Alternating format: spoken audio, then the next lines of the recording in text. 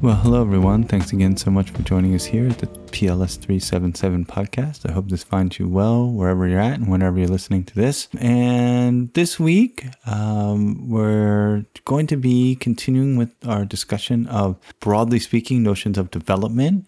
Last week, we tried to dig into a little bit of the history, particularly the era of colonialism, and particularly the later period of colonialism and in the process of what we commonly refer to as decolonization, and the ways that that impacted and in some ways helped to create and was the forerunner of what we commonly refer to as development and the policy of development and economic development and so forth. Often used to be referred to as a policy of modernization and so forth. And that the process of decolonization, as it is often called, as we mentioned last week, is much more of a visceral, often violent process than would be indicated by the kind of anodyne sounding phrase, decolonization. But nonetheless, that process that began after World War II set up a set of questions about the status of the former colonized countries as they moved towards political independence, beginning in the late 40s, but really accelerating in the mid-1950s to mid-1960s, as we discussed last week. And in that vein, the questions that we kind of ended up with last week are debates about how colonial rule and the period of colonial rule and domination impacted or shaped and continues to shape politics, society, economics, culture, and a host of other issues in what we commonly refer to as the global south or developing countries, and that notably the ones that were only recently, often 50, 60, and most 70 years ago, liberated from colonial domination. And we kind of left with questions around the connection between those two phenomenon. And this week, we are going to be looking into the period after World War II, this period where development as a practice, as a theory, as a set of policies, often centered around a set of global institutions and also major international political and economic actors, particularly in the Cold War, that would have been the United States and the Soviet Union.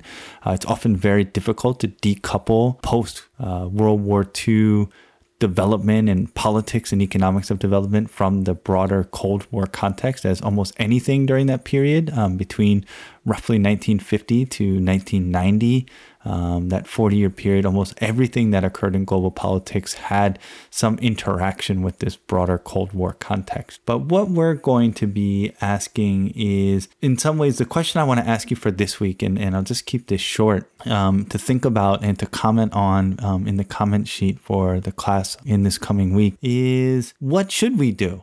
We can readily see that there is wide gaps of wealth and human opportunity between different societies, even still within societies, but particularly so between societies around the world today, and dramatic differences in life expectancy, health outcomes, access to clean water, access to bare necessities, and access to educational resources, access to a whole host of things that many of us might take for granted as kind of things that everyone just has, right? Where actually we are the exception.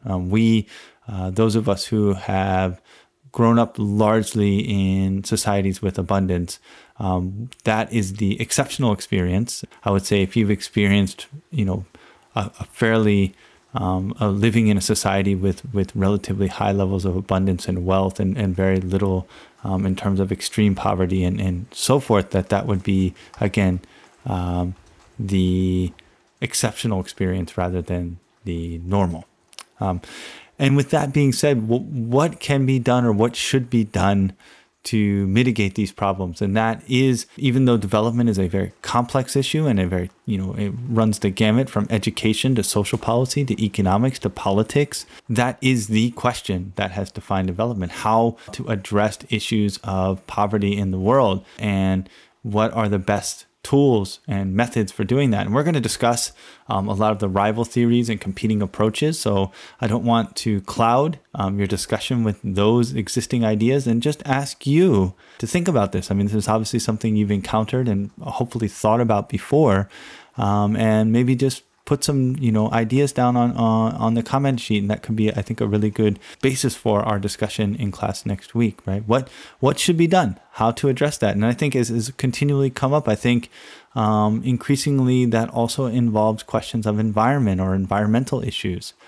Perhaps some of the old answers we had may not seem as viable, or maybe they are. And that's another thing to think about. But I think that's a new set of interactions that is kind of interacting with almost every issue we come up in, and development and questions of development are no different. So that's really it. What should be done about this? How should this problem be alleviated? And be creative, be thoughtful.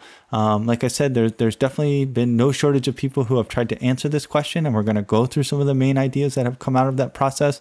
But I want to hear, and you can draw upon them if you're familiar with them, but also just give your own answers, your own thoughts, your own ideas. And I very much look forward to reading them and jumping into this topic next week. All right, thanks.